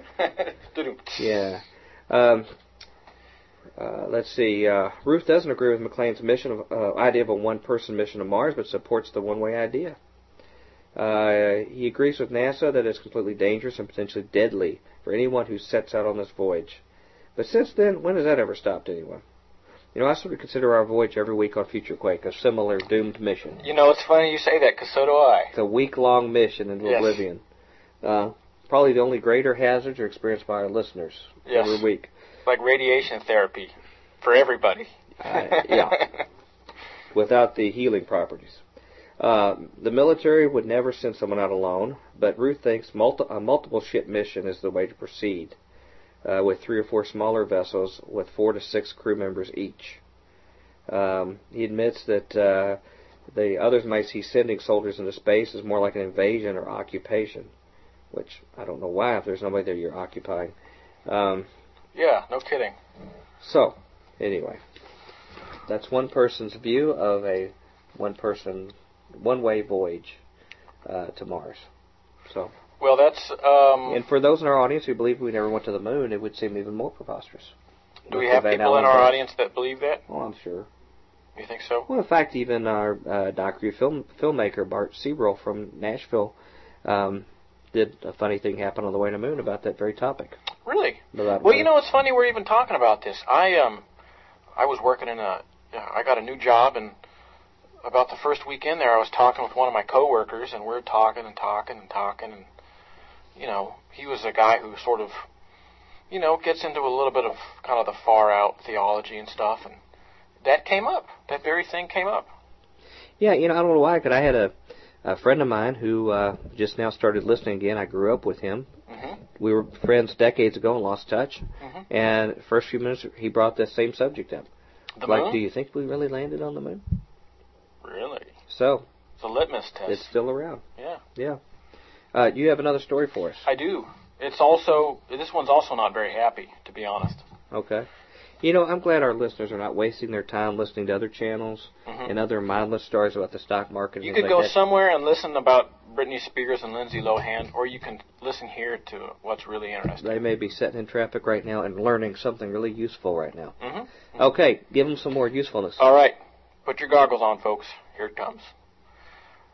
This one is entitled Bush Plans Iran Airstrike by August. It was written by Mohammed Cohen. That's an interesting name right there. Yeah, it is. Well, for those listeners who didn't quite get that, Muhammad, of course, is an Islamic name, and Cohen is a Jewish name. Are you pre-chewing your intellectual food for him right there? I am, in fact. Okay. A little bit. On with the story. I just said it real quick, you know. Yeah, that's true. Could have gone right away. Yeah. The George W. Bush administration plans to launch an airstrike against Iran within the next 2 months, an informed source tells Asia Times Online, echoing other reports that have surfaced in the media in the United States recently. Yeah, that's true. I've read a bunch of stuff about that. 2 key U.S. senators briefed on the attack plan to go public with their opposition to the move, according to the source, but their projected New York Times op-ed piece has yet to appear. The source, a retired U.S. career diplomat and former Assistant Secretary of State. So it's not just anybody. Right. It's some guys who, know something. Still active in the foreign affairs community, speaking anonymously, said last week that the U.S. plans an airstrike against the Iranian Revolutionary Guard Corps, the IRGC. The airstrike would target the headquarters of the IRGC's elite Quds force. How do you say that? Quds. Quds? Yeah. Quds force. I think El Quds, isn't that Jerusalem? That's what they say in the Islamic world. Oh, you're right. I think so. You're right. El Quds. The Q threw me. Yeah. With an estimated strength of up to 90,000 fighters, the Quds' stated mission is to spread Iran's revolution of 1979 throughout the region. targets could include IRGC garrisons in southern and southwestern Iran. You know, now, it's funny. I remember talking to a friend of mine who, he's a very old gentleman, but he ended up being actually a missionary in Iran, of all places, back in 1970. And was he Zoroastrian? No. Oh, it's Christian. Christian. Oh, okay. Not from there. Oh, all right. And he said he smoked a pipe and, you know, kind of waved his hand around, big poofy hair, you know. And he said he would just talk about a straight talker, you know. He said between puffs of his pipe, he said, and then I was in Guam for a year, and every single darn person in that place was possessed. And he just went on and on and on about the crazy stuff he saw in Guam, which actually happens to be one of the main IRGC garrisons. In Guam? Guam. Q-U-A-M. Not Guam. Not the U.S. territory. Yeah, not Guam. Why is Guam coming in here? I didn't know there was a Guam. Well, you know, we didn't go to the moon, but they actually took Guam and put it. It's actually in Iran. You know, stranger things have happened lately. It floats, and they just dragged it with the 7th Fleet boats. Now I can see why we'd go to war then if they took one of our territories. They took Guam. That's what we're going to war for. Next they'd be Virgin Islands. Yeah. You know, we're going to get emails from people saying they'd probably they took Guam. Yeah, they'd probably rename that the 70 Virgin Islands. Yeah, there you go. Yeah. There you go. Okay, continue our story. Anyway, U.S. officials have repeatedly claimed Iran is aiding Iraqi insurgents. In January 2007, U.S. forces raided the Iranian Consulate General in Erbil, Iraq, arresting 5 staff members, including 2 Iranian diplomats. It held until November. Last September, the U.S. Senate approved a resolution by a vote of 72 to 22, urging President George W. Bush to declare the IRGC a terrorist organization. Following this non-binding sense of the Senate resolution, non-binding, the White House declared sanctions against the Quds Force as a terrorist group in October. The Bush administration has also accused Iran of pursuing a nuclear weapons program, though most intelligence analysts say the program has been abandoned. Now, it's tough to really figure this all out, because I've heard that from a lot of intelligence analysts, including people I know that are in the intelligence community.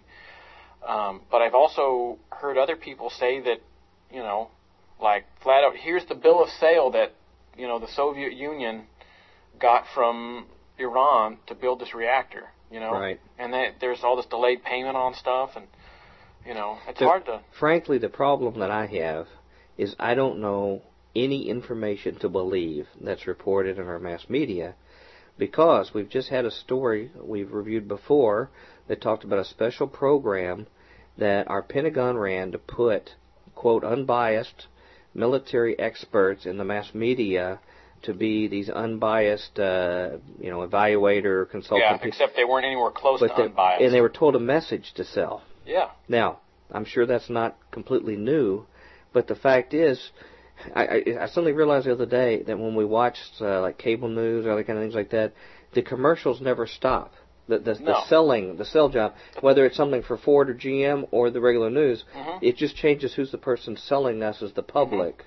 What are you buying is the only difference. That's exactly it. Just something different somebody's buying. So the problem I have in understanding all this is I can't verify one or the other, because the purity of our mass media and freedom of the press has been muddied with so much manipulated information right now that we've lost the public trust. Yeah, or at least the Dr. Future trust in the mass media. It's funny you mention that. You know, you listened to Dan Rather when he went on Larry King after he was fired. How many times did he mention truth in reporting? Yeah. 0. Yeah. It was all about what he deemed worthy as news and what he deemed not worthy as news. That was his implied take on his journalistic career. Right. Well, you're automatically starting from the wrong preconceived notion, if that's what you're doing. And the victims are the public, because you have people from different directions that are manipulating supposed unbiased independent news information and spinning it to manipulate us one way, just like Madison Avenue does. And it's really sad, because really people can only trust FutureQuake as a source of information that's unbiased. Yeah. And Because they can see our bank accounts. They can tell we're not having any economic benefit from the show. It's very close to zero over on the Tom Bionic area. I haven't been bought off this week. What about you, Tom? I don't believe so. Yeah, I haven't had too many people line my pockets to get a message out. No, pretty much never. Yeah.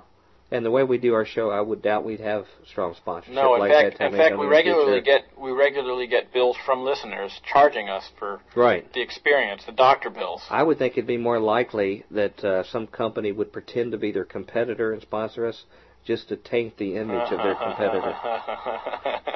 Not to give them any ideas. That's good. You know, by association. Yeah. Do you have some more to share with us about this story? I do. The U.S. and Iran have had a long and troubled history, even without the proposed airstrike.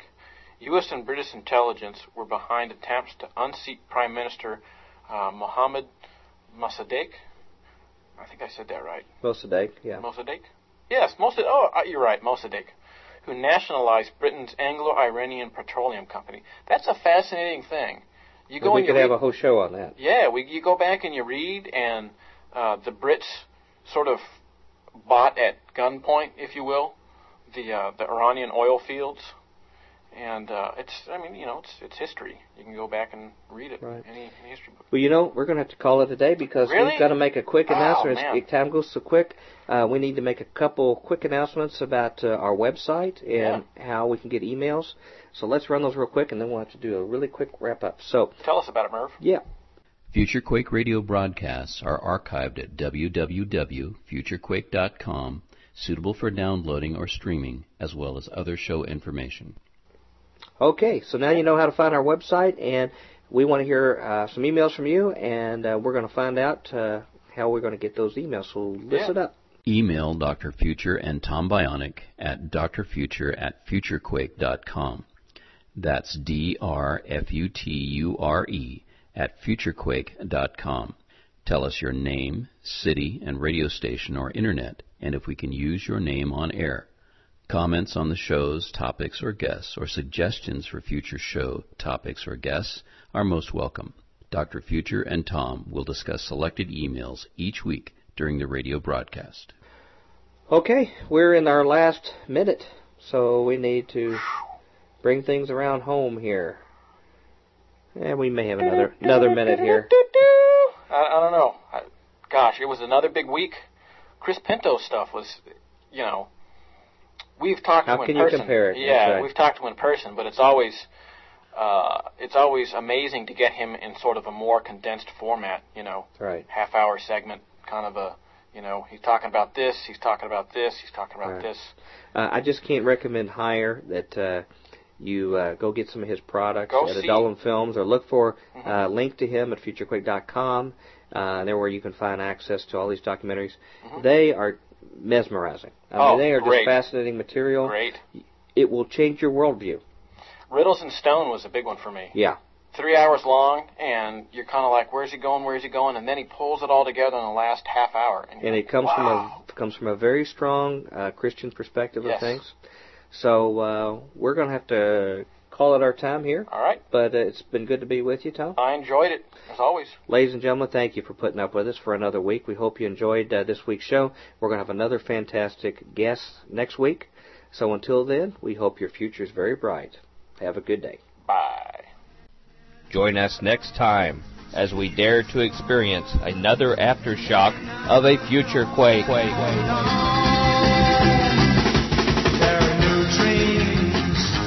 Crowding out old realities. There's revolution sweeping it like a fresh new breeze. Let the old world make believe it's blind, deaf, and